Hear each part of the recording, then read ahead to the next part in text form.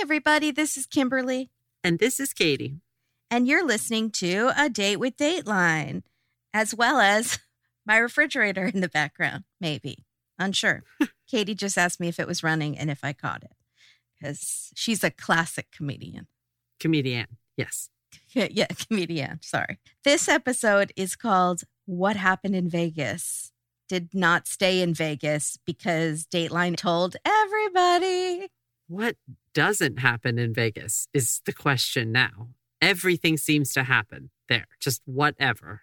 This is season 30, episode 12. Finally, a new episode. Feels like a while. It's January 14th, 2022, hosted by the glorious Keith Morrison, even though I really miss Josh Mankiewicz. But I love Keith Morrison. I'm so excited to have another Keith. Let me cover all our bases. I miss Dennis and Andrea as well. I do too. Okay. But Keith is always good, but we did just have a Keith. We've had quite a few Keiths this season. In a row. Just, yeah. I think we're on episode 12. I feel like we've had 10 Keiths out of 12 episodes. Hold up. He's not leaving, right? Because we had a bunch of Natalie Moraleses in a row, and now she's gone. No, don't even say such a thing. Okay. I just feel like I have to say it so that it won't happen. No, I feel like I need some salts to throw over my shoulder or whatever people do for luck. Okay, sorry. I'm knocking on what this isn't wood. It's some sort of plastic. I don't have anything. So we open with Keith driving in a convertible down PCH, his hair, glorious hair, blowing in the wind. This is the second time we've seen him in a convertible because we saw him in a convertible Jeep in Hawaii chasing after Lori Vallow. Is an open air Jeep the same as a convertible? I think it counts. Okay.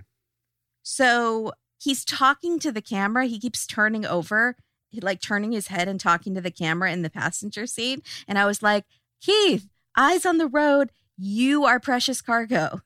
Please. And then he says one day he's driving and a black sports car drives past him and slows down. And he sees a blonde woman in the car waving him over. And I was like, no, do not go with the lady in the black car. You would have to say, Kimberly, don't go in the white van and the guy with the puppies. Keith, this lady is clearly a stalker. I don't think he realizes the effect he has on women and that there are dangers everywhere. But he does pull over. And this woman is a woman that he met 20 years ago during an old Dateline, which I have never seen, which is very rare, but it is 20 years old. Then we rewind and we do a very special effect that I don't know how to describe. I'm going to describe it like a Looney Tunes credit where the screen goes black except for the middle circle that gets smaller. That's all, folks. Right. Yeah.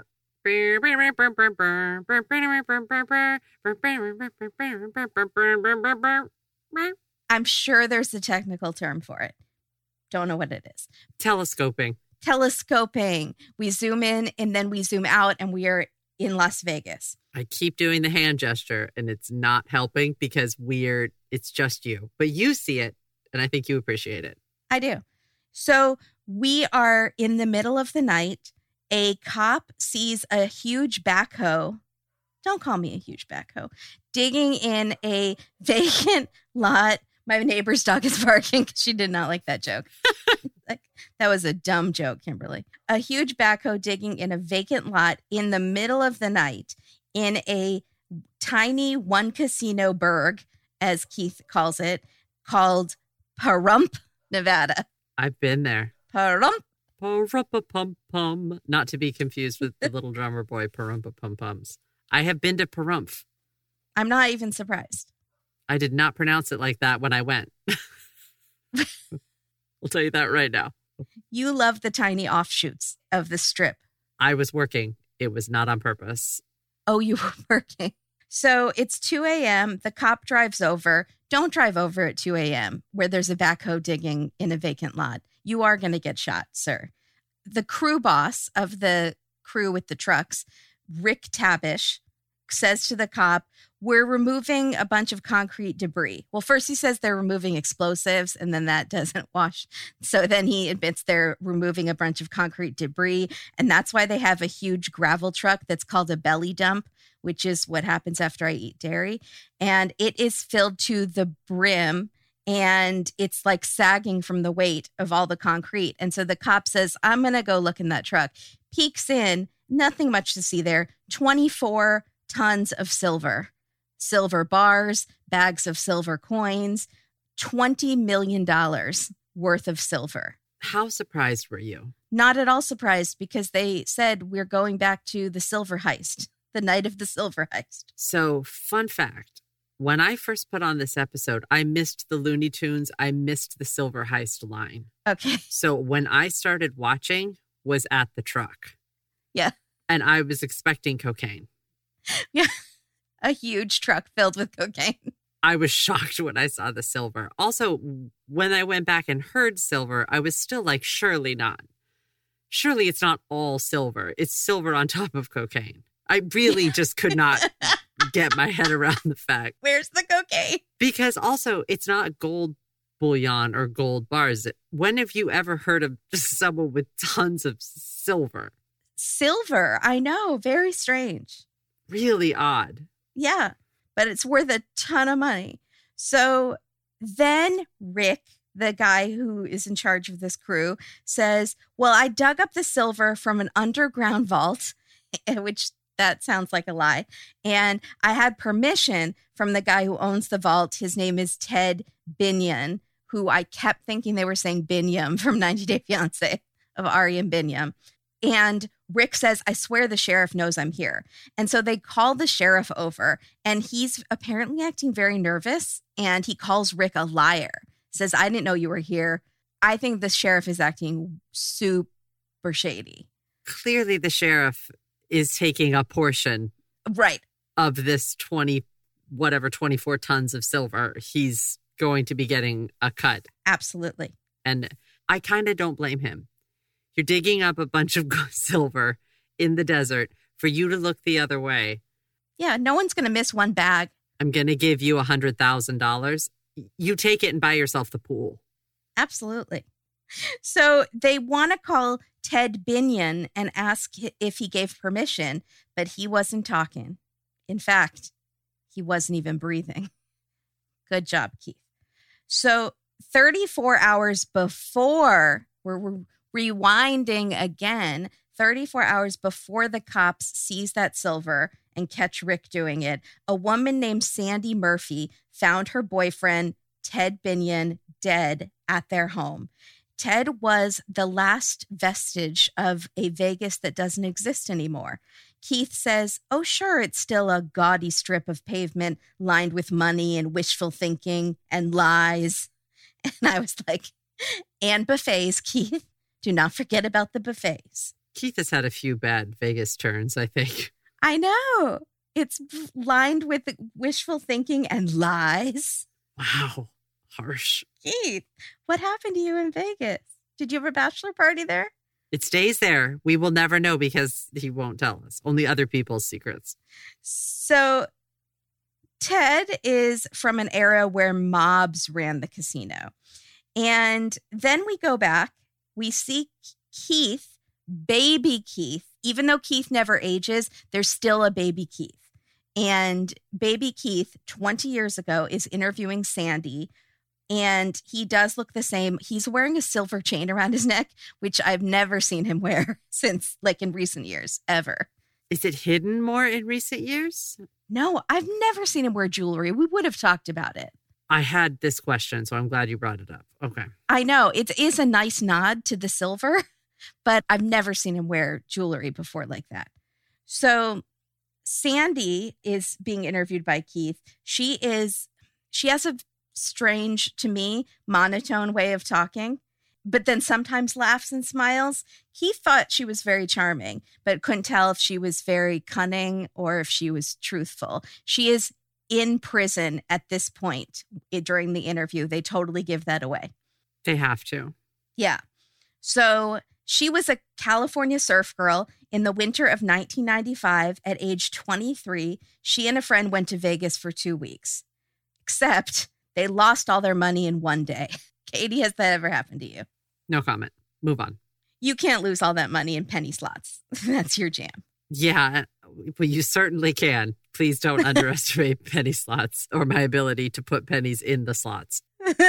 But I will say I'm very cautious because I have money mapped out if I know I'm going a certain amount of days. I'm a very safe Vegas player. I don't put everything on black and hope to double it. I'd love to be like that. I shan't. I cannot. So they lost all their money in one day. Sandy and her friend was a designer of clothing for exotic dancers. So they went to the club Cheetahs, which is a gentleman's club, and they sold the costumes to the dancers there to make money. I immediately thought of the Cheetah Girls and was wondering if Disney knew about cheetahs when they did the Cheetah Girls. They must have. Yes, they did. Okay. So one night they're hanging out at the club and they meet Ted. And Ted is there with a mobster named Fat Herbie Blitzstein. Let's call him Size Beautiful Herbie because I don't like that F word. Keith says, remember that name. It's going to come up later. We can't forget it. We literally can't forget it, Keith. You just called him Fat Herbie. We're not forgetting. Why don't we just call him the Love Bug? Isn't that Herbie? The Love Handles Bug. I'm writing that down. No, I think Keith sometimes thinks we're not paying attention. I think he thinks we're casual observers of this normal television show. We're not. This story is pretty intense, Keith. We're watching this one. When the minute there was silver in a truck, so much silver making the truck bow like a banana, we were in. That's it. Yeah. So they start hanging out. The two girls start hanging out with the two guys. And by the end of the 2 weeks, Sandy realizes she was in love with Ted. She thought he was a tough guy, a bad boy. We should say Ted looks like a bad boy's accountant in pants that might or may not be pulled up way too high. And he's old enough to be her dad. Sandy was in love with Ted. Sandy was in love with Ted. She thought he was a bad boy. Keith, baby Keith, does not believe this for a second. He is doing a lot of smirking and saying, what about him was a bad boy? You loved him? You loved him? Let me try that again. You loved him. Okay. Does that sound more natural, like I believe you? Okay. So Sandy moves into Ted's place, and he gave her a credit card with $10,000 a month allowance on it, which is pittance to him because he is worth $70 million. Wow. Wow. He wanted Sandy to stay at home and look nice for her boyfriend, and to not work. And she was fine with all of it. Her daddy. So Ted's father was Benny Binion, who got his start running underground gambling halls in Texas during the Depression. He was involved with the killing of at least 3 men who were his rivals. He moved out of Texas to Vegas to get away from a competing gang there. So he is a wild, wild cowboy. He moves to Vegas, builds Binion's, the casino that's also known as the Golden Horseshoe. And he built it from scratch. And it was one of the biggest, first huge casinos in Vegas when Vegas was very mob run. So then we meet one of our heroes of the episode, Oscar Goodman, who is maybe 97 years old and the cutest elderly gentleman in a pinstripe suit. I was so worried he was actually going to drink that giant martini. Is that your last martini? I'm really worried. But, it's like he's one of those older people that probably still smokes and has martinis and does all the stuff the doctors tell you not to do. And he's 98 years old. He's living his life. Good for him. Get out there. He's living his life. There was a question about the martini. I thought it was an olive in it. There's something very green in it. Anna, our dear OG listener, posted a poll on Twitter. What is in his martini? Olive wasn't on there. The choices were jalapeno, pickle, lime peel. Okay. Pickle won. Okay. But the other ones got respectable votes.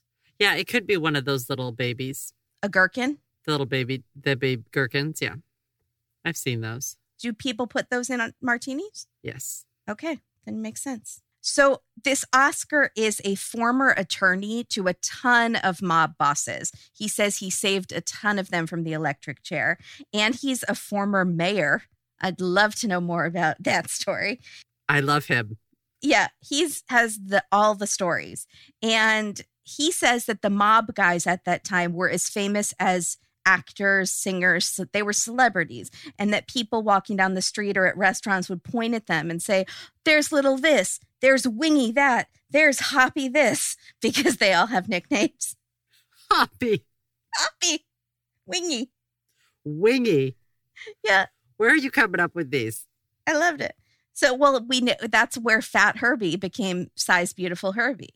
So Benny Binion was known as the cowboy. And he and Oscar ate lunch every day at the casino, where Benny would order the same lunch every day, just something very hard to talk about, something called squirrel stew. This shouldn't be hard to talk about. It shouldn't? Because it's not true. So Keith is disgusted and shocked and like, no, you're lying to me. And Oscar says, I swear my hand to God, you would see its head poking out of the bowl and its glassy eyes and its teeth looking at you. And then Keith segues and is like, that might not be a true story. That might be a tall tale. And for any of us who have ever had a wacky grandfather or a wacky dad, know that the minute he started talking about the head coming out of the soup is that this guy is delighted to be pulling our leg on national television. And it is his proudest achievement. So that's amazing. But I do have a question for you, Katie. Was your New Year's resolution to cut down on carbs and get in more protein, but you're getting sick of squirrel stew every day? Any ideas for a better snack to have? I didn't say squirrel stew for myself. I said squirrel nut zippers. They were a band popular in the 90s, and I didn't like them very much. You misheard me. I've never been eating squirrel stew. I've always been eating Monk Pack. Monk Pack is my go-to. I love them. Is that really a band that you just made up, or was that a real band? The squirrel nut zippers? Are you serious? Yeah, I swear. Yeah, they were a huge band. Really? Yeah. Okay.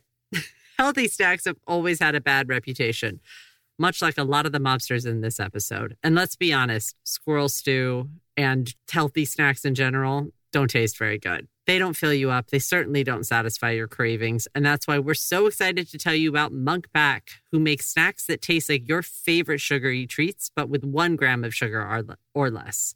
Monk Pack Keto Nut and Seed Bars contain 1 gram of sugar or less, 2 to 3 grams of net carbs, and they're only 150 calories. They're perfect for anybody following a keto lifestyle and the perfect snack for anyone trying to eat better or cut back on sugar and carbs without sacrificing taste. Monk Pack Keto Nut and Seed Bars have the perfect balance of sweet and salty. A crunch from whole nuts and seeds, but they still manage to be really soft and chewy. I don't know how they do it. It's magical. I love it. And I would put all my money on them in Vegas. They come in delicious flavors like sea salt dark chocolate, caramel sea salt, peanut butter dark chocolate, and personally, my ultimate favorite, the macadamia white chocolate, or don't snooze on the pumpkin seed cinnamon almond. Good, year-round, and delicious. Ooh, that one sounds really good. I had the dark chocolate one yesterday, and it was amazing. They're all good. It's the perfect to fuel you through a podcast. It's the perfect to fuel you through anything. It's the perfect fuel to go to the gas station to get fuel for your car. It's just perfect. They're incredible. They're the perfect size, perfect fill you up. Monk Pack Keto Nut and Seed Bars are delicious. They're perfect as a quick breakfast, just running errands or sitting in front of your computer, editing a podcast. In addition to being keto-friendly, these bars are also gluten-free, plant-based, and non-GMO with no soy, trans fat, sugar, alcohols, or artificial colors. We are obsessed with these bars. And to make sure you're always fully stocked, sign up for a subscription to your favorite flavors, which saves 10% on every order and ships them automatically. Getting these delicious treats delivered to me on a regular basis was the best decision I made in 2021. I'm excited to continue it in 2022. In a continuation of my effort to eat healthier. So try it for yourself and you'll see. We have a really special deal for our listeners. Get 20% off your first purchase of any Monk Pack product by visiting monkpack.com and entering our code DATEDATELINE at checkout. Monkpack is so confident in their product that it's backed with a 100% satisfaction guarantee. So if you don't like it for any reason, they'll exchange the product or refund your money, whichever you prefer. So to get started, just go to monkpack.com. That's MUNKPACK.com and select many products. Then enter the code DATEDATELINE at checkout to save 20% off your purchase. Monkpack, delicious, nutritious food you can count on. Monkpack keto nut and seed. Do. I'm not changing it. Thank you, Monkpack. Thank you, Monkpack. Are you struggling to make 2022 your best year yet? Did you lose all of your money at a casino in one day despite your resolution being to be more fiscally responsible? BetterHelp can help. They provide you with a virtual licensed therapist in the privacy of your own home. You can start communicating with the therapist in under 24 hours. You can schedule weekly video or phone sessions, but you can also send a message to your counselor at any time. Like a guy just told me on national TV that someone ate squirrel stew and there was a head sticking out. Do I believe him or not? And the counselor would be like, please save this line for emergencies. No, they would help you. So many people have been using BetterHelp that they're recruiting additional counselors in all 50 states. States like Nevada, where you might stumble through a vacant lot and stumble upon $20 million of silver bars, but more likely you'll end up getting very sick from eating too many shrimp at the $3 seafood buffet. Anything can happen in Vegas. BetterHelp has counselors specialized in all kinds of issues like depression, anxiety, sleeping problems, LGBTQ plus issues, marriage problems, even the body image issues you've gotten from being a thick and curvaceous mobster. BetterHelp is easy, it's confidential, it's affordable. Contact them today to start living a happier life. As a listener, you'll get 10% off your first month by visiting betterhelp.com/dateline. Join over 1 million people taking charge of their mental health. Again, that's BetterHelp, HELP.com/dateline. We can all use a little better help in 2022. For you. And you too. For you and you and you. You did it. Thank you, BetterHelp. Thank you, BetterHelp. So then we see Keith leaning on a bar wearing all black. He's wearing all black in this episode. Just very, I don't know who I'm thinking of. It's slick. It's slick. Johnny Cash? I don't know. Johnny Cash is exactly who you're thinking of. Oh, okay. Great. So he's telling one story about Ted was 25 at the time in the 60s and the target of a kidnapping plot because the family was so wealthy. The kidnapper got cold feet and the ringleader was executed gangland style. And I thought Keith said Gangnam style and I got really excited for a second. Whoop on Gangnam style. But alas, it was just gangland style. Hey, sexy Katie. Sorry, you can't put lady in any song. I'm gonna change it. It's just the rule. Everyone thought that the dad, Benny, was in charge of that hit for the guy who tried to kidnap his son. Mm-hmm. Ted wanted to be just like his dad, Benny. He was friends with underworld types, just like his dad was. For example, Size Beautiful Herbie, whom Oscar, Martini Man, tells us wasn't fat. He was all muscle. And I believe Oscar. And I thought that was just a very funny distinction that he felt the need to say that. Was he worried about us thinking something that wasn't correct? I loved that. That's all right. I think he was, he doesn't want us to judge. We're not. Size Beautiful Herbie. We're not. It's 2022. All shapes and sizes are beautiful. Herbie. So in 97, Size Beautiful Herbie made headlines for all the wrong reasons.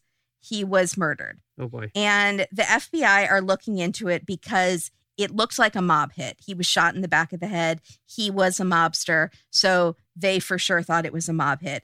Now, at this point, Keith has moved over to a leather booth right next to a pool table. He keeps just moving around this bar/casino bar and doing different stops and then talking to the camera at different locations. I loved it. There's some interesting stuff going on with his locations in this. Yeah. So right now, he's in a leather booth right next to a pool table. The FBI warned Ted that there were threats against him to get his silver. This is since his friend Herbie has now been murdered. Ted is now in danger. The mob people might be out for him. They might be out for his silver. You want to say gold so bad, don't you? Every time you want to say they want out for him and his silver. I do. I wanted to say gold. Silver. You caught me. Do you think that's why he did it? To just mess with people and be like, it's my treasure. Oh, is it your gold? No, it's my silver. Silver. So Keith is telling us that 5 months after Size Beautiful Herbie is murdered, someone shoots into Ted's house through the window of their house when Ted and Sandy were there. So they were obviously very scared. One night around this time, Ted happens to meet a guy named Rick Tabish, who you might remember from the very beginning, at a urinal in a restaurant called Piero's. Ted reached over and shook Rick's hand at the urinal, which seems to go against accepted cultural norms from everything that I've heard from male friends. I'm going to agree with that. Okay. So I'm waiting to get backlash from people like, no, it's totally normal. I don't think I'm going to get it. Well, why did he describe the hand so clearly that with the right hand he reached over? What does that mean? That he had something in the left hand? The left hand was occupado. But he's clearly right-handed. And I was like, what does that mean? What do you mean? Why are you describing this so much in detail? Why do we need to know about this, Rick? I don't understand what you're trying to tell us because I don't go to the bathroom like that. So I don't know. So they hit it off. And Keith calls this moment Ted and Rick's meet cute. That seems right. That feels right. Yeah, that feels right. That seems right. A meet cute at the urinal. A few weeks later, Ted's gaming license was revoked for life by the Gaming Commission because there was suspected drug use. He was a former heroin user, I should say, and there was suspected current drug use and also his mob connections. I guess the Gaming Commission was trying to clean up all of this mob stuff, so they revoked his gaming permit. It must have been bad. This is a very established casino. Yeah.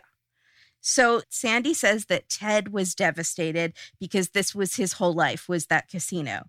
And that's when he went back to using heroin and took sort of a free fall.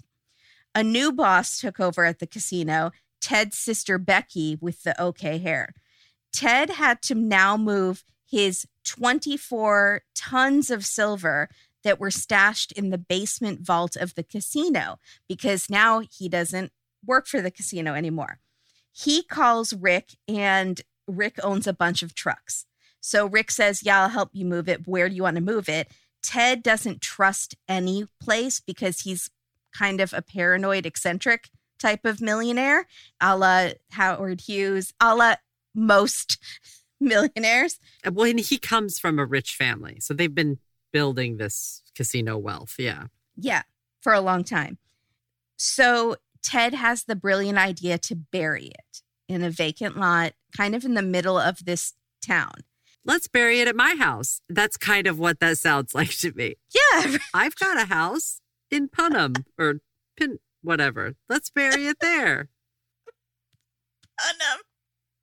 It's like Punham, which is Yiddish for face. It's also Hunger Games. Don't they live in Panem? Panem. Yeah. Yeah, there we go. Rick has a giant underground concrete safe built and put in this vacant lot, and he moves the 24 tons of silver over.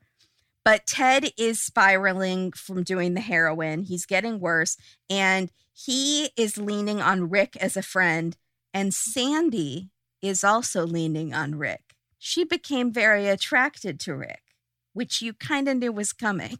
Because they look like brother and sister? Well, they're at least the same age range.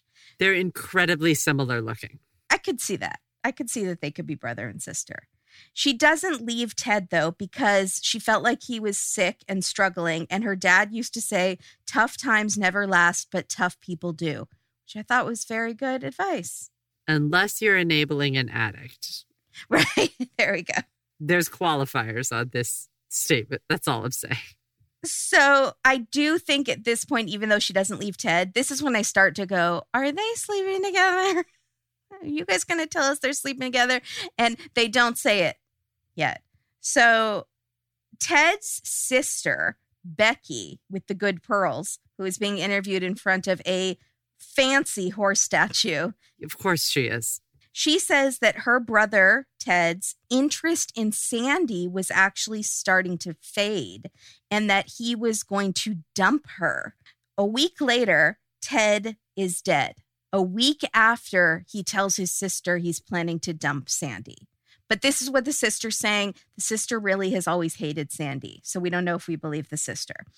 The media thought right away it must be a mob hit. The police say no, there was drug paraphernalia and pills found near Ted's body. They say it's an overdose, so they don't preserve the crime scene. For anyone wanting to see the house is just able to come and go. Sister Becky was suspicious of foul play, so she basically tells the papers it was murder and it was Sandy. Essentially, she hints that it was Sandy. She not only tells the papers that, she pointedly says, I assume the police are going to be pursuing this as a homicide. Basically, you guys better do that. Yep. And she has so much money. You can totally say that when you have that much money. Sure. I assume the police are already looking at it. Mm-hmm. Call me, chief inspector, whatever. Mm-hmm. So Sandy finds out that the family has been... This all happens the next day after the death.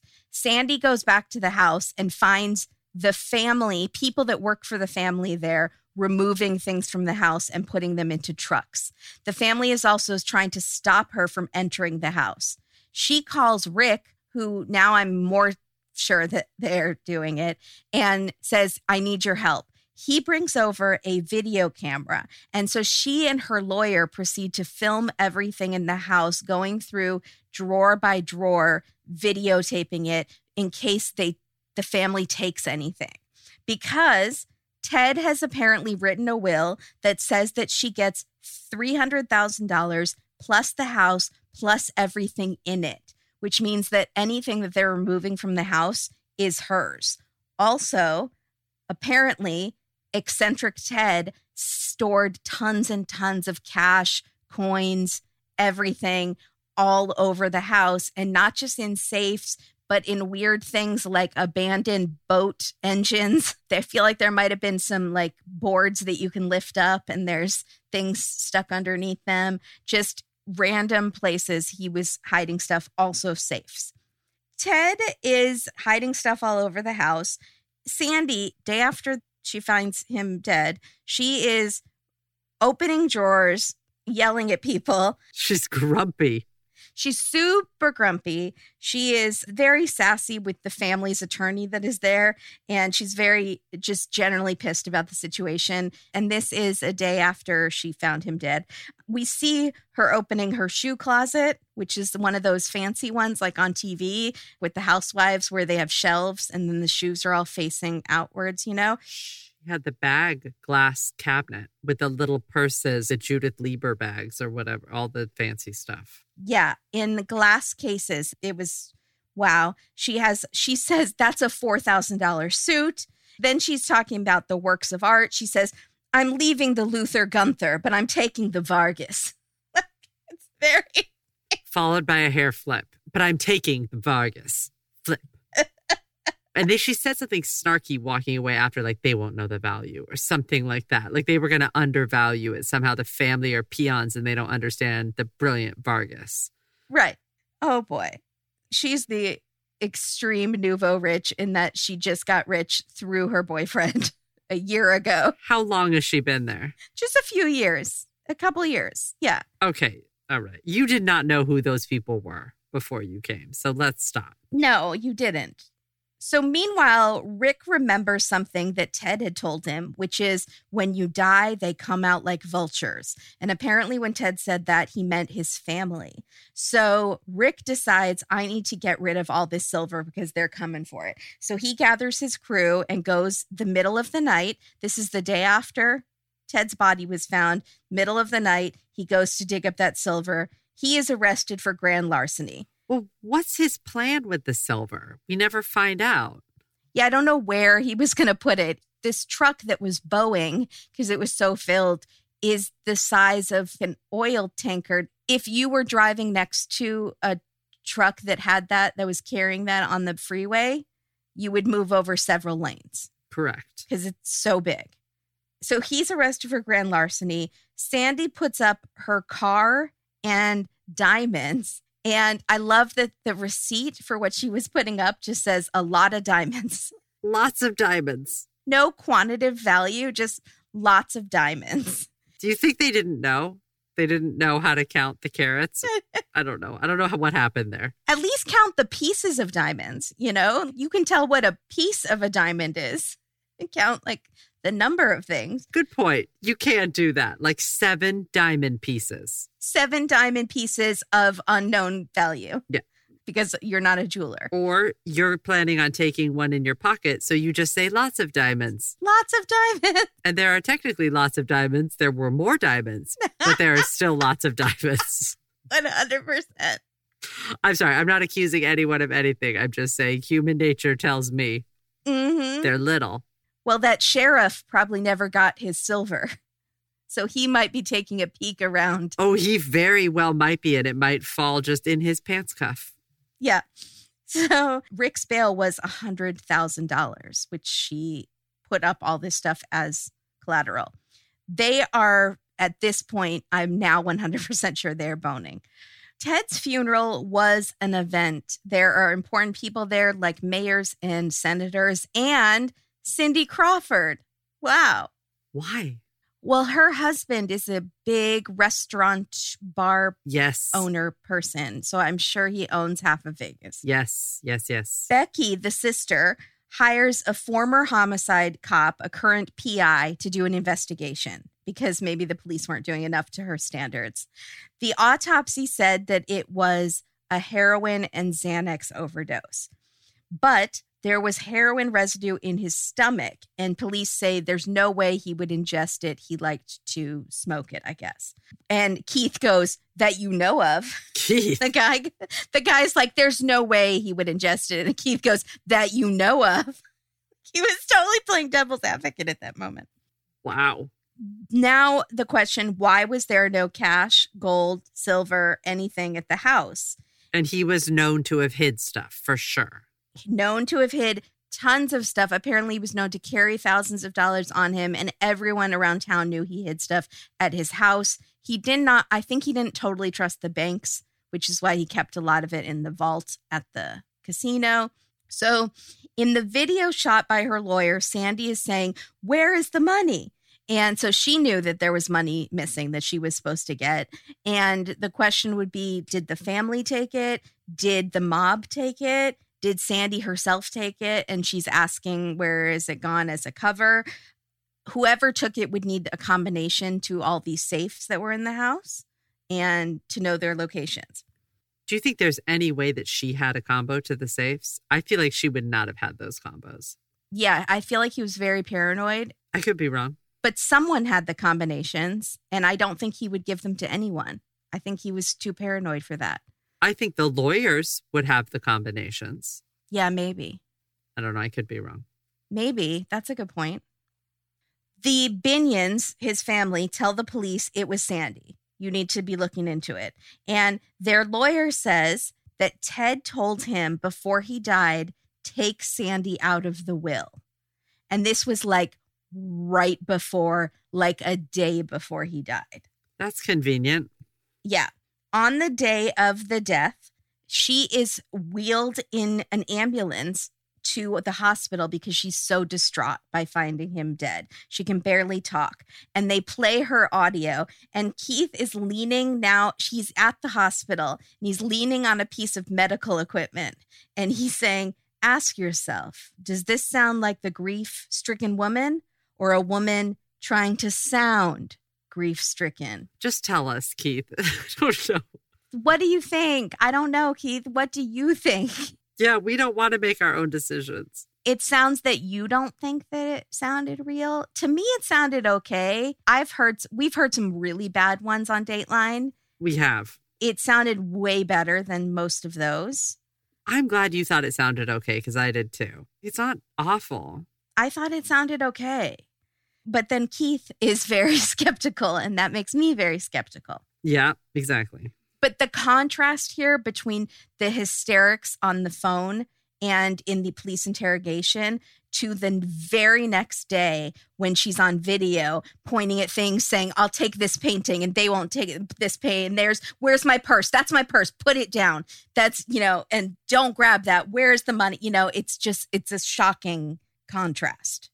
At one point during the video, she walks by a wine glass that's on the counter and she appears to put it in her purse. I was watching so closely to see if she actually put it in her purse. Mm-hmm. Later on, she admits to putting it in her purse. So I wish that I hadn't wasted all that time looking to see if she was actually putting it in her purse, because she even admits she put it in her purse. I couldn't see it either. I also rewound multiple times, and it looks like she kind of moves it into her arm. It was suspicious looking. I don't know why. I don't know if she was trying to hide. Maybe she wasn't supposed to be drinking. That's my thought. That's what she says later. Did you miss that? Oh, she did say that? No, I missed that. Oh, great. Okay. Well, then, hey, there we go. She does like a turn and it kind of disappears, like she tucks it somewhere. Then she turns on the kitchen light, and instead of turning around and walking back into the kitchen, she walks backwards into the kitchen. It's definitely like she's hiding the wine, which is a weird move when anyone walks backwards. So it's a strange look. But the people who think that she's a murderer think she probably slipped something into that glass and she wants to hide it. It was, of course, never tested because the area was not treated as a crime scene. They think that Sandy and Rick slipped something in the glass because he was about to change his will, or he was about to find out about them. And then we find out that they for sure were doing it. So a few days before Ted died, a few days only, Sandy came to California for a romantic getaway. She ordered roses and wine for the room, and she was there with Rick. She signs the receipt as Sandy Tabish, which is Rick's last name. And this is just a few days before Ted dies. Ted's family has Sandy and Rick brought into probate court to answer questions. Of course, Sandy pleads the fifth 200 times, literally 200 times, and so does Rick. So I would not even bring up this scene except for Fashion Police. I'm going to want to discuss it later. The police investigators find an old friend of Rick's who said that Rick asked him to help kill a wealthy casino owner. Doesn't look great. And then they find a hairstylist or a manicurist who says that a week before Ted died, Sandy was talking about her boyfriend dying of a drug overdose. And then he actually did. That could be a mistake. That could be like she was worried that he was going to die of a drug overdose, and then he did. And they misheard. Yes. They misheard. But let's find someone to help kill a wealthy casino owner. It doesn't look great. So 9 months after Ted dies, Rick and Sandy are arrested for murder. They are tried together, which is, we don't see all the time. It's very rare. Sandy at this time, though, has a new man. She might not be doing it with Rick. She has a man named Bill Fuller, who is an Irish entertainment mogul who is very rich and at least 70 plus years old. And he has taken a shine to her after watching her case on the news. So he decides to bankroll the whole thing. He visits her in prison. The local reporter says he visited her in prison and he saw the pickle she was in. Okay. She is on trial for murder. It is more than a pickle. It's not just a gherkin at this point. It is one of those giant pickles you get at Disneyland. Yeah, it is. Super pickle. This Irish gentleman posts her bail, gets her an apartment, hires her a top defense attorney. And so she now has an attitude in court like, I got this. She has new blonde hair. She has painted her ankle monitor to match her outfit. I'll say that again. She has painted her ankle monitor to match her outfit. It looks pretty good. It's not easy to do. It was a nude shoe and she painted it, somehow had the exact beige paint to do that. No, you're mixing colors. That takes time. There's no way. There's no way.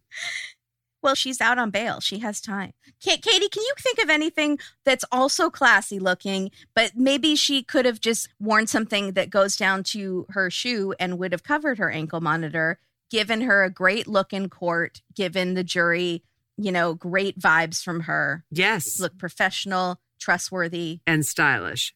Thoughts? That means Beta brand pants. Yep. If you think that you have to sacrifice style for comfort, you would be wrong. You can look super classy and stylish, but also feel fantastic in what you're wearing all day long. It's 2022. Women deserve better. Beta brand has the comfortable pants that women need without sacrificing style, polish, or personality. Preach. Because they have a lot of styles to choose from. Beta brand stress pant yoga pants are designed with the fit and flexibility of yoga pants, but they look like polished dress pants. They really do. Yeah, they absolutely do. They're soft, comfy, they're perfectly stretchy, and they stay wrinkle-free, which is a godsend. Choose from dozens of colors, patterns, cuts, styles. They have boot cut, joggers, cropped, skinny, denim yoga pants now, so they look like full-on jeans. Fantastic. They have fun limited edition prints too, but they do sell out fast, so don't wait. Get on it. I have the skinny leg yoga denim, so I can wear them with my knee-high boots. And my mom has the straight leg classic, which previously she had been saving only for special occasions because they're her very best looking pants. She thinks, and she's correct, they look the best on her. They're her favorite pants until this year. I got her a second pair. Oh, nice. So now she has another pair of the exact same pants. So she feels like she can mess up the other ones. But they really wash great. So it's okay. Don't worry about it, Mom. Yeah. Women love these dress pants, yoga pants, because they fit so well. If you're sitting at a desk for 8 hours, bending or moving all day, running all over town, there's no digging, pulling, or squeezing. They move with you whatever you're doing. So you look good and you feel great all day. And if you think this sounds good, here's more to get excited about. Pockets, Kimberly's favorite. Yay! Who said pockets? What? Pockets? Pockets. Pockets. And as I said earlier, machine washable yoga denim. Look like denim, feel like heavenly comfort. It's time. Get over to Beta Brand and check it out. Right now, you can get 30% off your Beta Brand order when you go to betabrand.com/Dateline. That's betabrand.com/Dateline for 30% off your order. For a limited time, make sure to use this special URL because it supports our show. And we want to support you looking great in some fancy new pants. betabrand.com/Dateline today for 30% off. Style plus comfort equals Beta Brand. It's a simple math equation that we can all understand. Yep. Mm-hmm. None of that MC squared nonsense. I don't know what you're talking about. I have a confession to make. I must be trying to reconnect with my inner child or my inner Seinfeld, I guess I should say, because I've been eating cereal morning, noon, and night lately. No joke. Nothing wrong with that. That's okay. And no, I don't feel shame. But then I felt a little shame when I was looking at the ingredients and the nutritional value of the cereal. Like, not too much shame because 2022 is the year of no food shame, but a little bit of... Yeah, I get you. Yeah, a whole bowl of sugar and no protein. And maybe I should do a little better. So that's why I'm so excited that we are again sponsored by Magic Spoon. I love, love, love Magic Spoon. Yes, delicious. Magic Spoon cereals have 0 grams of sugar. 0 grams of sugar. I don't even know how that is possible. 13 to 14 grams of protein and only 4 net grams of carbs in each serving, and is only 140 calories a serving. Magic Spoon is keto-friendly, gluten-free, grain-free, soy-free, and low-carb. They have a bunch of amazing flavors, but I recommend the Build Your Own box because you can customize your bundle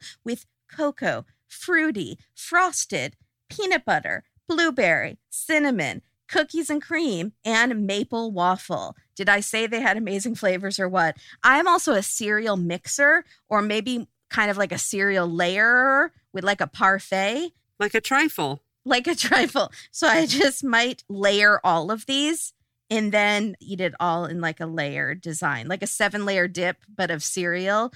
And I won't even feel guilty about it because they're so healthy. And I might have a second bowl because enjoy your life. Mm-hmm. Go to magicspoon.com/date-dateline to grab a custom bundle of cereal right now and start your new year off right. And be sure to use our promo code DATE-DATELINE at checkout to save $5 off your order. And Magic Spoon is so confident in their product, it's backed with 100% happiness guarantee. So if you don't like it for any reason, they'll refund your money, no questions asked. Remember to get your delicious bowl of guilt-free cereal at magicspoon.com/date-dateline and use the code DATE-DATELINE to save $5 at checkout.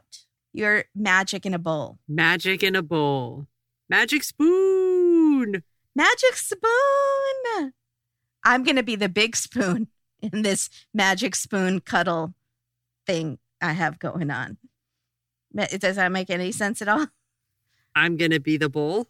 No, we're not cuddling each other. I'm not understanding the analogy. I'm cuddling Magic Spoon and I'm the big spoon because I'm enveloping my body around the boxes of cereal. Oh, okay. So I'm the big spoon. Thank you, Magic Spoon. Thank you, Magic Spoon. So Sandy she has a glow up. She does have this blonde. She has the dyed ankle monitor. She is laughing and appears to be very carefree. She appears to be in a Virginia Slims ad. She's got legs. She knows how to. She's like laughing with a kind of bouncy Jennifer Grey from Dirty Dancing hair. Her head just like, like Carly Simon hair. Yeah. Where you laugh and you tilt your whole head back. With like this short beige skirt suit. And she's kind of got one shoulder. I can't. You know what I'm talking about, right? The look. Yes. I 100% know what you're talking about. Again, you are on trial for murder, Sandy. Don't act like that. Don't be laughing like that. Yeah. So the prosecutor says all of the evidence we need is on this video where she's walking through the house. She walks by where she found Ted dead. No tears. She walks by a safe and she says that safe is empty, but the door is closed to the safe. How does she know it's empty unless she took out the money? I know why. I figured that one out. Okay. Probably because he got a new safe and that's the old one and he put it in that room. That's actually not bad. Thank you. I know. It's pretty good, actually. But then I hope her defense said that's why. I hope when her defense was... They didn't call me. Yeah. Well, she should have said that. If she was saying... If she heard the prosecution saying that, she should whisper to her defense guy and said, that's because that safe was empty because it was an old safe. I'm hoping that that's what happened. And the Dateline just had to cut it for time. Maybe. So after the death, Rick apparently gave his brother-in-law rare silver coins to pay back a loan, which again, I feel like the brother-in-law would probably just rather have cash or a check because now these coins he has to deal with. I'm very interested in coins. And if anyone's giving them out, I am not going to turn them down. Don't waste your time with Kimberly. But I'm still interested. I think that the coins are fascinating. Hold on a second. Yeah. Weren't they friends? Yeah. So that could be explained as to why Rick has these same kind of coins that Ted has, because maybe Ted gave him some in exchange for moving all that silver or something before he died. Of course he did. Or maybe he just had a ton of money. And he was going through a really bad addiction and was like, I don't care here. Yeah. Gave him some stuff. Nobody knows what happened here. I mean, the sad thing is it doesn't look good. So even if it was completely innocent, it looks terrible. Mm-hmm. The prosecution brings up that Sandy put that wine glass in her purse, and that looks really bad. The prosecution also says that if Ted had taken the up to 60 Xanax that he apparently took to overdose, you'd find particles of the pills in his stomach, but not if the pills were ground up into a liquid. And so Keith says, well, how could they have forced him to drink this cocktail of pills and heroin? And the prosecutor says, the same way you force a child to take their medicine. There were restraint marks on his wrists, and they could have closed his nose shut. Does the prosecutor have children? Is the prosecutor suggesting you restrain your child to get them to take their Flintstone chewables? What's happening here? I think we all know the only appropriate Joe Frost approved method to get a child to do anything you want is to bribe them with a meaty treat. Is that what Joe Frost does? Nope. Hot dog. Hot dog. Hot dog. You want a hot dog? Hot dog. Hot dog. You want a hot dog? That is the only appropriate way to get a child to take their medicine. If you haven't heard our latest double date, that's where that is from. You inject the hot dog with whatever the medicine is with a long syringe. Oh, like you do with a dog. Like a pill pocket. Like a big, long, meaty pill pocket. Perfect. But also, please don't try that at home. I don't think that works. So it's a joke. I'm not suggesting that you do that to your child. It does work with dogs, though. If you wrap it in cheese or something. Or a pill pocket. Just buy the pill. They make things called pill pockets. Dogs love them. They do, but they're expensive. They're irritatingly expensive. They're a little bit more than I like to spend. They are pricey. So I will say on this theory, Sandy kind of hints to Keith that he knew what he was doing with the Xanax and the heroin, and he didn't want to be here anymore. So she's kind of implying that he maybe overdosed on purpose. Could he have ground up the pills and drank them on purpose? And that's why there were no residue in his stomach. So they bring in an expert who hosted a show on HBO called Autopsy. Never heard of it. He says Ted was suffocated, and he uses an 18th century word called burking, which is where you sit on someone's chest and they suffocate from lack of air. Burking. There are marks on Ted's chest that this expert believes were left from a shirt button that is like being pressed into his chest from someone sitting on his chest. Did you think that when you saw it? No. Okay. The family lawyer, whose name I'm just realizing as I'm watching, not right this second, but as I was watching the episode, at this point, I just realized his name is James Brown. Yeah. Yeah. He feels good. James Brown. It feels good. What's your point? He says that Ted said to him, take Sandy out of the will if she doesn't kill me tonight. And if something happens, you know who did it. So mark that off your bingo cards. It feels so convenient that he said absolutely everything that would point to her doing the crime. But this does have the prosecution saying, I feel good. You stole my joke. It would have been funnier if you hadn't said it. Oh my gosh, I'm so sorry. Was that written in your notes? I thought you were trying to do it off the back of my joke. Oh, it's a disaster. Disaster. It's fine. The defense says it was a simple overdose, and that's all it was. And the defense says, of course, she was angry on the videotape. She was promised everything in the house by Ted, and the family is taking stuff out. She tells Keith, I hid that wine glass in my purse because I had been drinking and I didn't want anybody to know. Okay. So to me, that is not, I don't buy that. Oh, I think it does. You think so? We have no idea what her history is. That's true, I guess. But there's a bunch of glasses out. Why couldn't she just leave it there and it would be an old glass? I don't know. I think also if you're ashamed of something, you're hiding it. So she's obviously, maybe she's taking medication that she knows she's not supposed to drink with. We don't know. There's a host of things, but she's obviously embarrassed enough to move it and try to hide it and be like, ugh. Yeah. I shouldn't have left this out. And she maybe is drinking more than she should. So, I mean, who knows? I mean, she did just lose her boyfriend. She did. Again, which makes me think that there's a reason she's really not supposed to be drinking. So interesting. So they say the heist wasn't a heist, that Rick did talk to the sheriff 3 times that day to tell him what they were doing. That sheriff, shifty. Yeah. The defense brings on Cyril Wecht. True crime people will recognize. He's been on a million things. And he says it was a drug overdose. That's what the autopsy said was correct. The jury deliberates for 8 days. 8 days is a long time. Rick and Sandy are found guilty and given life. So now Keith is leaning elsewhere, and he says, now there's a question that I refrain from asking.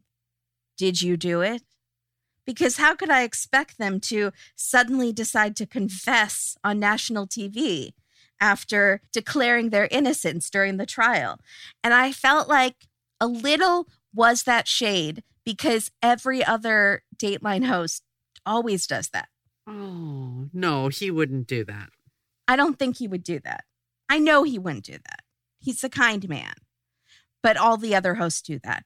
And then he even cuts to himself as baby Keith 20 years ago asking that very question. So he's like, I don't do it, but I did it. And I said, did you do it? And she says, no way, absolutely not. No, it's so ridiculous. I would never hurt him.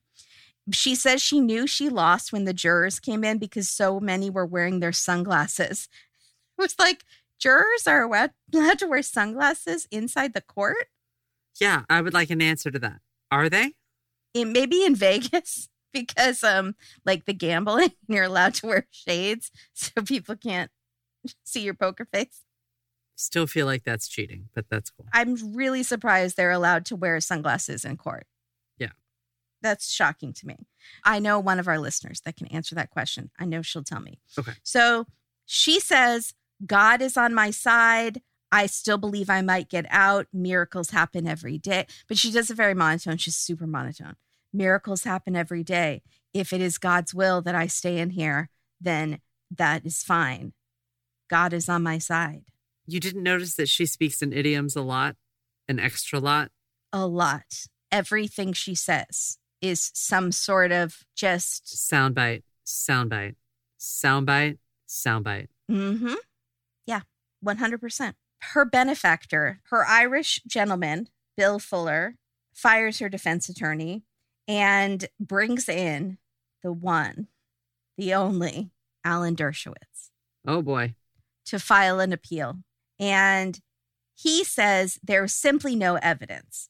The lawyer, James Brown's testimony was hearsay. Also, this is a man's world.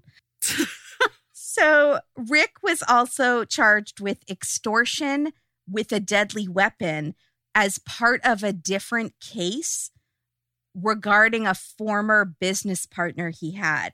And for some reason, that charge was included when he and Sandy are tried together for murdering Ted, which does seem totally bogus. That's not right. Yeah, that doesn't seem right at all. Also, I don't think they should have been tried together, because if one of them looks more guilty than the other one, their other one's taken that person down. Correct. So he says, Alan Dershowitz says it should have been a separate trial for that one charge versus the murder charges. And it works. They are both granted a new trial. So her Irish benefactor hires an unknown attorney to defend her. His name is Michael Cristelli. He seems very nice, but he was very young at the time. Hold on. Bill Fuller is footing the bill, I believe is what Keith says at this point. There we go. And I wanted Keith to know that I see him. I see you. I see what you did there, and I'm happy about it. Okay. I missed it. So good. Rick Tabish, he hires an older lawyer named Tony Serra with long flowing cotton candy white hair. I'm obsessed. And his courtroom showmanship antics. I'm obsessed with this guy. Who is this guy? He should have his own show. He should have his own series. Mm-hmm. Yeah. So he first takes on the expert that testified about the Angela Birking. Terrible joke. So he takes on this expert and says, you only looked at the autopsy photos. You'd like to look at the button. You'd like to see the button. You'd like to measure the button, wouldn't you? You'd like to make love to the button. You'd like to organize a flash mob with the button. You'd like to take the button out for tapas, wouldn't you? He didn't say those last parts. But he says everything else. And then he keeps going. He's like, you'd like to know how thick the button is. You'd like to know what the button is made of. You'd like to know what the button's favorite baseball team is. And you'd like to know what the button's gender pronoun is, wouldn't you? Yes, I love the button. He's so intense, going over and over with this guy. And he's like, wouldn't you like to experiment with the button? And the expert says, no, I wouldn't like to experiment with the button, which I thought was really dumb because he is a scientist and he should want to experiment with the button and make sure that that button was what made the imprint. And he's admitting that he would not want to experiment with the button. And he is fine just having looked at an autopsy photo of the button imprint. And making snap decisions. Okay, button up. They enlarge a photo of the button mark. And turns out it's not a button mark. It's skin cancer, a carcinoma. Of course it is, because it didn't look anything like a button mark. It's driving me crazy. It did not look like a button mark. But yeah. The defense, even though this guy is crazy, he's nailing it. Tony, you're doing a good job, even though the jury might be put off by your antics and your off-putting demeanor. The jury loves it. They love you. Keep going. You keep doing you. He is entertaining. At least this is not a court case where the jury is falling asleep. They're never falling asleep because he's literally screaming the whole time. Correct. Then Tony decides to call Rick to the stand. Oh, boy. And which usually does not go well. But he says, did you have anything to do with Ted's death? And Rick looks directly at the jury and says, absolutely, unequivocally, no. The prosecution, though, now gets to take their turn at Rick because he's on the stand. So they say, so let me get this straight. You've been convicted of assault with a deadly weapon, false imprisonment, all these other charges regarding this other case, because those charges were not overturned, just the ones regarding Ted's murder. Right. But we should believe you now that you're telling the truth and you didn't do this, but you got accused, you got charged with all this other stuff. So it makes him look like a criminal on the stand. But I actually thought he handled it okay. He goes, yeah. Yeah. And I was like, that's all you need to say. Yeah, he stayed very calm. Don't explain yourself, just, yeah. Yeah. Defense attorney Tony Serra summons the theatrics he was famous for in his closing. Okay, I wrote it all down. I'm ready. Yep. He's standing facing the jury. Also, please be aware that he stands hunched forward. He's very tall, stands very hunched forward, and has gray white hair all the way down his back. It matters. That's sometimes in a ponytail. Yes. He says, it's the casinos. They rise high in the heavens. The neon lights are blinding. Each casino is like an ancient palace. And the binions. It auto-corrected to minions in my notes. The Binions are an entitled family who are poisonously trying to accuse Rick and Sandy of nothing. Ted Binion was a demigod. He lies fallen on his sheath. Hail Caesar! We will find an assailant. A head must be brought forth and placed on the stick by dusk. Quoth the raven, nevermore. The faces of the other attorneys were priceless. Yeah, he's trying not to laugh. One of them does that thing where you like pinch your upper nose. Yeah. You know, between your eyes, like you've just gotten a piercing migraine. Yeah. And the other one is trying not to laugh and trying to be like serious and also being like, freaking Tony is doing it again. Why do I always get paired with Tony in these trials? Like, why is this happening? Yes. And I think it's more just that Tony seems a little long-winded or a lot long-winded. He's going off about this parable about Caesar and a head on a stick. The whole courtroom looks so puzzled. Lots of heads tilted askew at 45-degree angles. They're just like, what's he talking? Is he serious right now? And he's like whispering it almost, like he's in a Shakespeare play. It's very strange. Yeah. So then baby Keith talks to a brunette Sandy before the jury decides. She says she doesn't even think that Ted's family believes there was actually a murder. She thinks they believe it was an overdose, but they're simply coming after her for spite. Wow. They don't want her to inherit so much. And Keith says, well, the amount you're getting would be peanuts to them. And she says, they wanted to disinherit me. She sounds like a zombie. She says, you should never have hate in your heart. The family will have to live with what they've done, not me.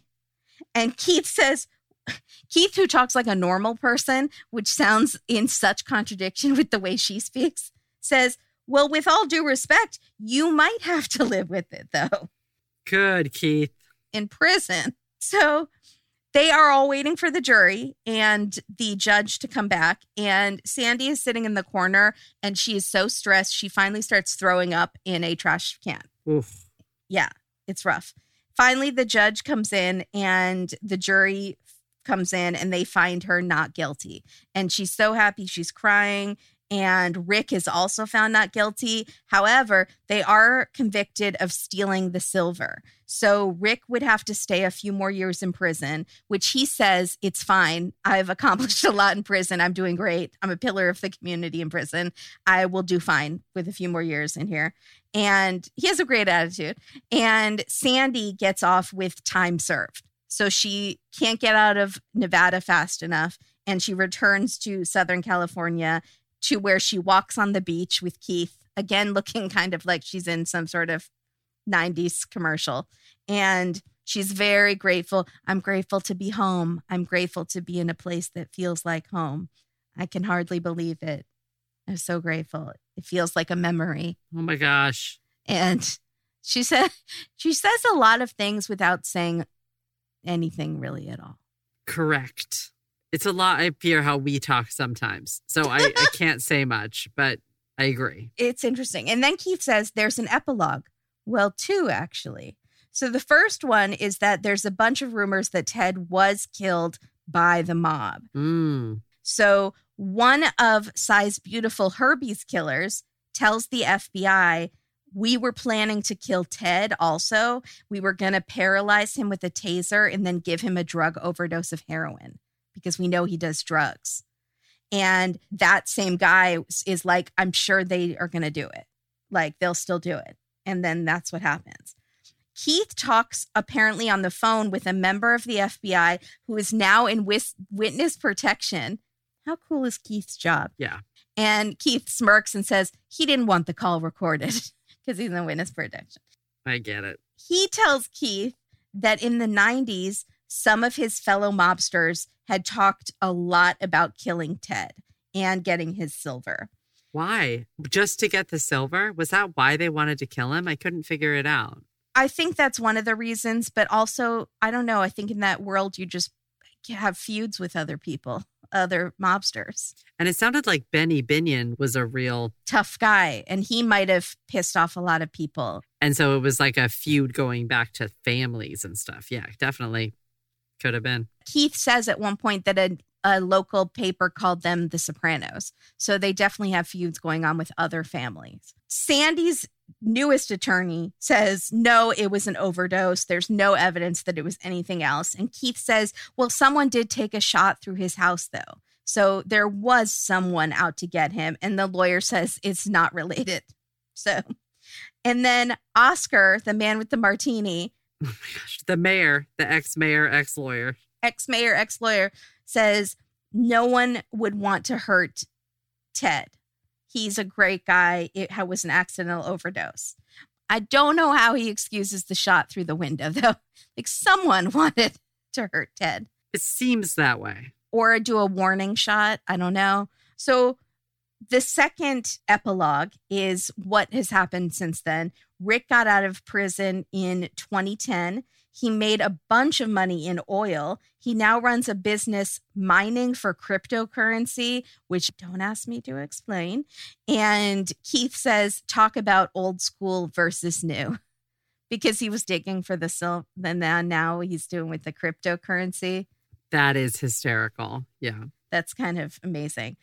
Sandy never got any money from Ted's estate, which I was very surprised by how they could keep it from her if she was freed. Maybe that lawyer did change the will in time. Oh, I know. I think it's just money and lawyers. I think they would have fought her till she ran out of money to pay her lawyers. That's possible too. She got married, had kids, opened an art gallery near the beach. What beach? Where are they? It's somewhere in Southern California. Keith keeps saying this beach, in fact. And I'm like, where are you, Keith? Yeah. Which beach are you? Was it Newport? Was it Dana Point? I don't recognize the pier. I really would love to know. I didn't recognize the pier either. But they do have a ton of art galleries by the beach, especially in Laguna. I know. Laguna has 1 million art galleries. That's where I was exactly where I was thinking, in Orange County. Yeah. And Keith lives in Orange County, right? Yeah. He lives in Laguna, I think. So that's what she wanted to tell Keith about when she flagged him down on the PCH that day. And she wanted to tell him about her new life far, far, far from Las Vegas. And that is how we end the episode. Do you think that really happened, that she flagged him down on PCH? Yeah, I do. Oh, okay. Do you think she did it? No. You don't? No. What do you think? It was just a drug overdose? Yeah. Interesting. I do. On purpose? Possible. Because they went to wherever they were going, to that little getaway right before. I think he found out about it. And I don't think he was going to cut her off. I think he just didn't want to go. So do you think he didn't tell the lawyer to cut her out of the will and didn't tell his sister that he was going to break up with her? I think he might have really liked her. And I think it might have been a broken heart scenario. Yeah, that's possible. But I honestly don't know. I can see this going a bunch of different ways. I'm really confused about it. My sort of first instinct is that, no, she didn't overdose him and give him the Burke. Yeah. No, that didn't happen. The heroin residue in the stomach is weird, but I think that there could probably be a specialist that came in that would say, with his level of use at the time, that it would maybe somehow end up like that. Do you know what I'm saying? I don't know the science behind it. I don't know. What do you think? Do you think he did? I have such trouble with the coincidences, which are the fact that he apparently told several people he was going to break up with her, cut her out within the week right before, just a few days before she went out of town with one of his close friends. Mm-hmm. It does seem very shady, but he was a heavy drug user. So I think most likely it is just a really bad coincidence and everything looks really bad at her, but I don't trust her and I don't get a good vibe from her at the same time. Well, and it's really hard because at this point, too, she's not going to be a girlfriend. She's a caretaker. Yeah. Because he can't take care of himself, right? Yeah. He's heavy using. And she says to Keith that she was having to clean him up off the floor and all this stuff. So he may have been through a couple of overdoses already. We don't know. It's just, I don't know. I think it's possible that she is a gold digger and scammer. But I don't know if that makes a murderer. But also not a murderer. I think that both things can be true. She can be innocent of this crime, but also be fully using him for his money. And I think that the most convenient way, we are underestimating the power of the family and the power of that kind of money. Mm-hmm. That the easiest thing to happen here is that she goes to prison because then she won't get the inheritance. Mm-hmm. And I think that they maybe also bought into his buried treasure stuff, that there was silver in that damn house. And so they didn't know where it was. But if she was left the actual house, I think they were worried that all of the fortune was tied in the house somehow. Right. Yeah. Easiest way for her not to get her inheritance is to. Right. I would like to know how much he actually had in the bank. So if we know 20 million of the silver was buried and that money was going to, I don't know who. They said 80, didn't they? 80 million? When she met him, it was 80 million. He had 70 and she had, and 20 million was buried and that money would not go to her. So I don't know who that money was allotted to in his will. Where was he taking the silver? To her? Who? Tavish. Rick Tavish, who dug up the silver. Yeah, well, we don't know that. I'm sure he had some dumb plan, like he was going to put it in his backyard or something. I don't know. He was going to find somewhere quick to hide it so that the family couldn't get to it.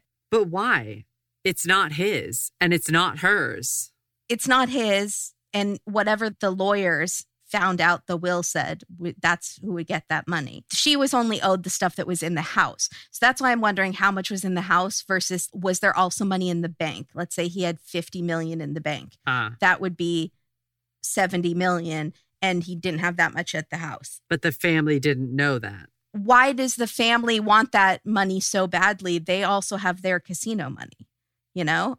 That's why she seems to think it was just about her not getting anything. Because they want the Vargas. They don't know it's worth. They don't know it's worth. How much is a Vargas worth? They don't know it's worth. I don't know. I tried to find that other one and I couldn't find it. The Luther Gunther. It was a sculpture. It looks like a huge vase. Painting. I think you have to call it a vase if it's a piece of art. Mm-hmm. How much is a Vargas painting worth? Oh, depends. Looks like the highest record is 100,000. Okay. So not $1 million. So it's not that much money. Just compared to how much the family was worth, unless there's money troubles that we don't know about with the family was worth just so much more than that. Yeah. So that's why I find it so hard that they would fight and get a woman put in prison so that they didn't have to give her any of that money. I fully agree. Which might have just been a couple $1 million, which to them is nothing. Yeah. So unless there's something I'm missing, I don't know. But I don't necessarily think she did it. I think it probably was just an overdose. But the mob thing is very interesting too. He did have threats against him. So that's very interesting too. I'm curious to hear what other people think because I really don't know what happened. Yeah, me too. It doesn't seem like Keith thinks she did it at all. Keith does not seem to be thinking that she's guilty of this. Yeah, I don't think so. I don't think that Rick seems guilty either. But Rick seems shady to me. Why did Rick all of a sudden come into the bathroom and, okay, well, it's fine. It's fine. I don't understand. Rick seemed okay to me. But then when I found out he apparently tried to kidnap his ex-business partner with a gun or something, I was thinking, Rick, I didn't know you at all. Well, we don't know what that was about either. You can't trust anybody. I know. I don't know. We don't know. He was convicted of it. That's all we know. Okay, B-roll bonanza. Yeah. So much Vegas, just all the Vegas. I have one thing right from the very first scene. The first minute is when the Pan Am sheriff he's in like a leather jacket. He's like the most Vegas looking cop I've ever. He's not a sheriff. He's just a cop. He's so Vegas looking in like sort of the oversized long leather jacket. And then he's being interviewed in sort of perched on his cruiser with the lights going.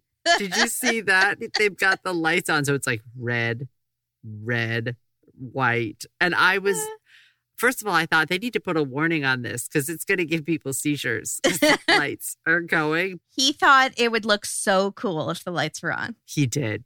He told them, wait, you guys, I have an idea. Let me turn the lights on. You know what? His 8-year-old son thought it was cool. Yeah. But his 15-year-old son still hates it. Will never think it's cool. And it's not his fault. He's just at that age, Dad. You're fine. Yeah, it's just that age. I want to talk about Oscar for a second. I want to talk about him for more than a second. He is shown repeatedly in what appears to be some sort of a chair throne at what I would call a semicircular desk. It's a desk in the shape of a crescent. That's too small for him. It is too small, but it's almost like he can just spin around. He has mementos on the walls and mementos everywhere, like photos and things are framed in like shadow boxes and stuff.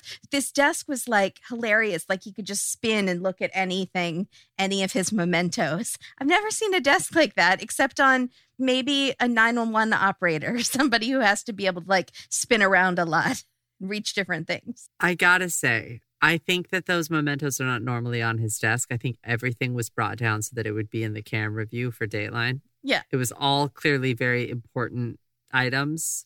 Wait, but that throne chair does not spin. That is not a swivel. So that throne chair is not normally the chair that goes with that desk. Let's be very clear. That throne chair is also brought in, which makes me think it's a movie prop. Is it from Casino? I was just going to say it was like a set from the movie Gladiator and he bid on it in an auction or something. I feel like it's more likely something from Casino or Goodfellas. If he handles the mob, then it's probably from a mob movie. You're absolutely right.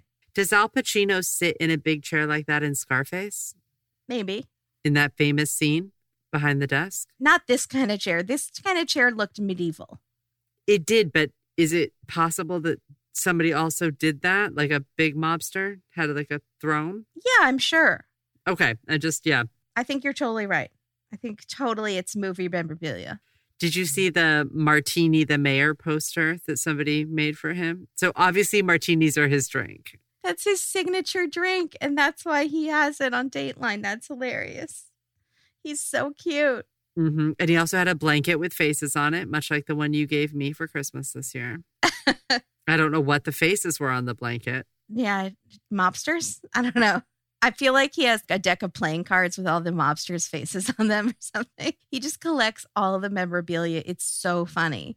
And he was very part of that world. Yeah, he was. So it's funny that he's so collects stuff from it.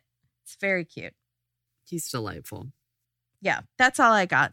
Most of the episode, we're just watching the video of her looking through all the stuff in the house. Oh, well, Keith had a drink twice. Oh, he did? Mm-hmm. By him. What was it? I don't know. One was a little rocks glass with what appeared to be probably a top shelf whiskey.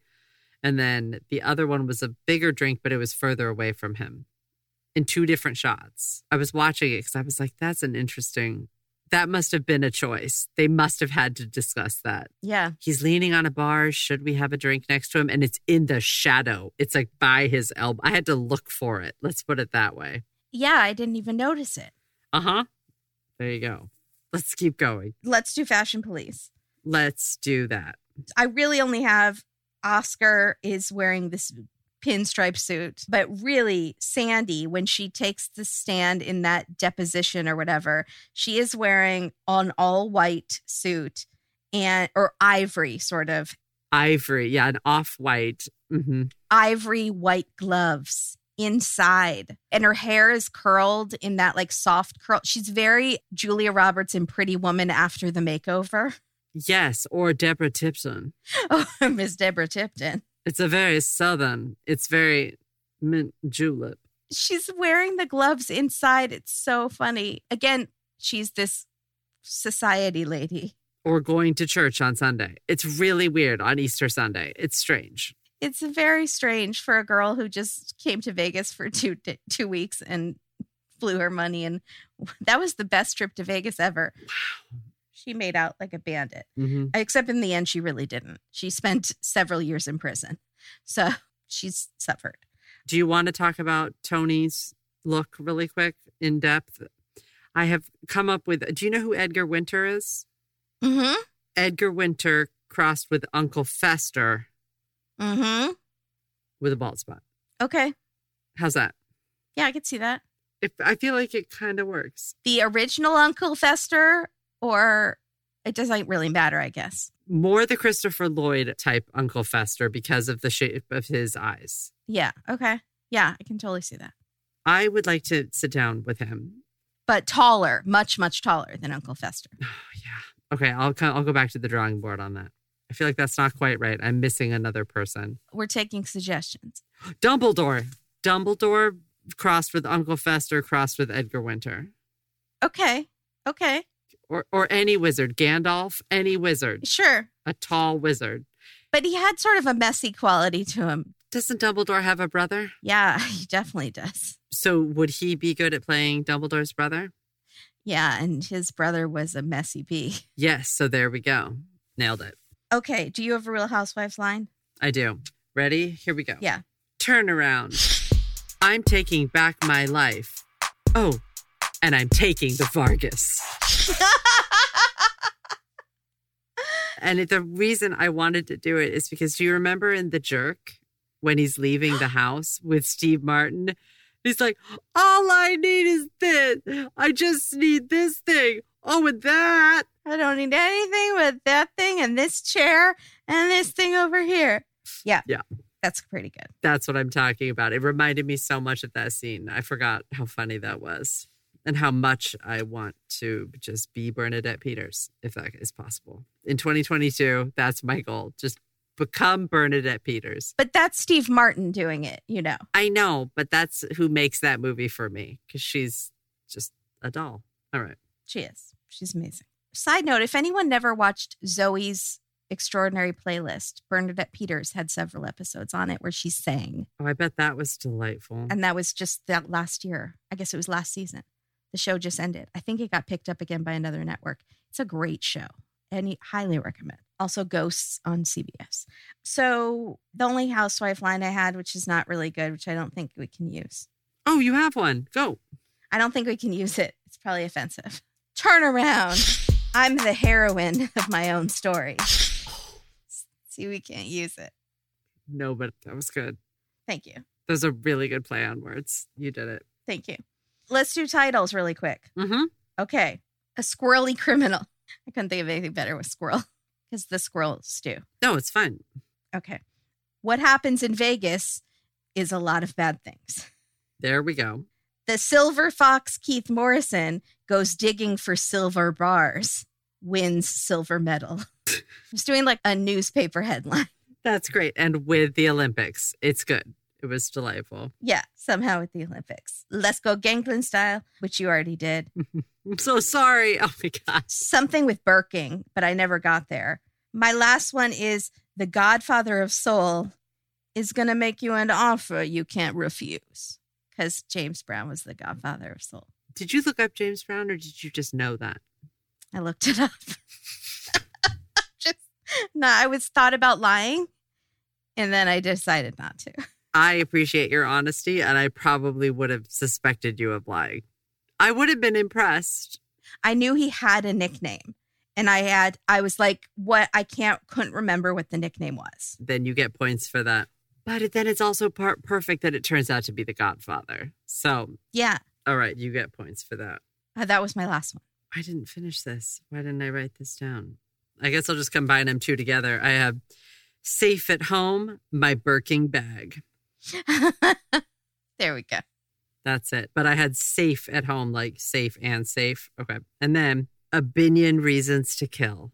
There we go.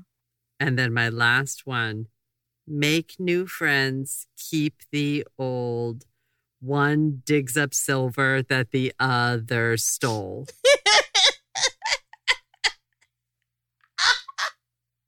Okay, that's good. That's really good. Yeah, it's very good. I'm not going to sing it, but yeah, that one took me a minute. Thank you. I worked hard on that. That's perfection. Chef's kiss. Thank you so much, everybody, for listening. Follow us on social media and check out our Patreon. And I'm doing Amazing Race with Kim from People Are Wild and Jody from Reality TV and We Love to Hate Everything. And we are doing 90 Day Hooray, the latest season of 90 Day. Katie and I are doing it, and it is crazy. Yes. It's crazy already. So check that out. And we do bonus episodes of true crime shows every month and live streams and all sorts of fun stuff. And that's all I got for you all. Take care of each other and be kind to someone this week. Be kind to everyone, but be extra kind to someone. Yes, always. And be kind to Kimberly. That's right. Okay, and Katie. They can be mean to Katie, but kind to me. We'll switch next week. It's good. Okay, that makes sense. There's 52 weeks in a year. We'll just go back and forth. Done. Easy peasy. Thanks, everybody. Thank you, everybody. Stay fresh, cheese bags. I don't have a lot of money, but you'd be excited to find like $40 in something, right? Yeah. If I hid little rolled up $40 all over, would you be excited about the treasure hunt or would it make you sad? I would be excited, but I would rather have it be more like a scavenger hunt with clues. Okay. Westing game. You want me to Westing game it? I would love more of a Westing game situation. Okay. Yeah. I'll work on it. I will work on it. That will be my departing gift to you. Thank you. $40 and a game. Awesome. No, many $40 rolled up. Oh, okay. And a game. I don't care. It's not about the money. It's about the process of the game. No, it is about the money because it's really fun to find money. It's about the journey. But I could try to get some weird money. I could try to get some weird coins. Then you'd have to go through the process of No, because then I'm like, I gotta go deal with this. Like, I gotta sell it or go to a bank and transfer it. What's the exchange rate? Yes, I was trying to help you. What if I gave you the card of a person who was going to help you do that? Maybe. Does he take a percentage? I don't know. What if I had already worked out the percent? Wow, you are making this incredibly difficult for me to do this nice thing. I don't really want money. I'm not a huge money person. I would prefer like just really some fun clues in a game. Maybe Ulysses. I'm going to think about a way to make this worth your while. Okay, got it. Put Ulysses with a bow around it. I'll take it. You'd be not happy with that. Well, I could do a boat. It might be a dinghy, but it'd be a boat. Or just a toy boat. A rowboat. Sure. There we go. I meant like a little toy boat. Like a mini little boat. Be like, aw, I'll put it on my shelf. I got a boat. I finally got my boat. Oh, that is not a good inheritance. But it might come down to that. So I'm not going to knock it. Okay, let's go. Wait, didn't you date somebody who kept like, I know who it is. What'd I do? Jesse. Jesse keeps strange money. To mess with people? Yes, he does. To be cool and different. It's not just that he gets it. He orders it from the bank. He ordered just stacks on stacks of $2 bills. Just to be different. He claimed it was for tipping. And I said, if you're tipping people $2, you're doing it wrong. It's called a 5 minimum. I didn't think it was $2 bills. I thought it was something else, like much more rare. It's $2 bills. Oh, It was this thick. I'm holding up my fingers that are more than an inch. It was a lot of $2 bills. Some people think they're lucky. Maybe they're lucky. Give me silver, blue, and gold. Color of the sky, I'm told. My rainbow is overdue.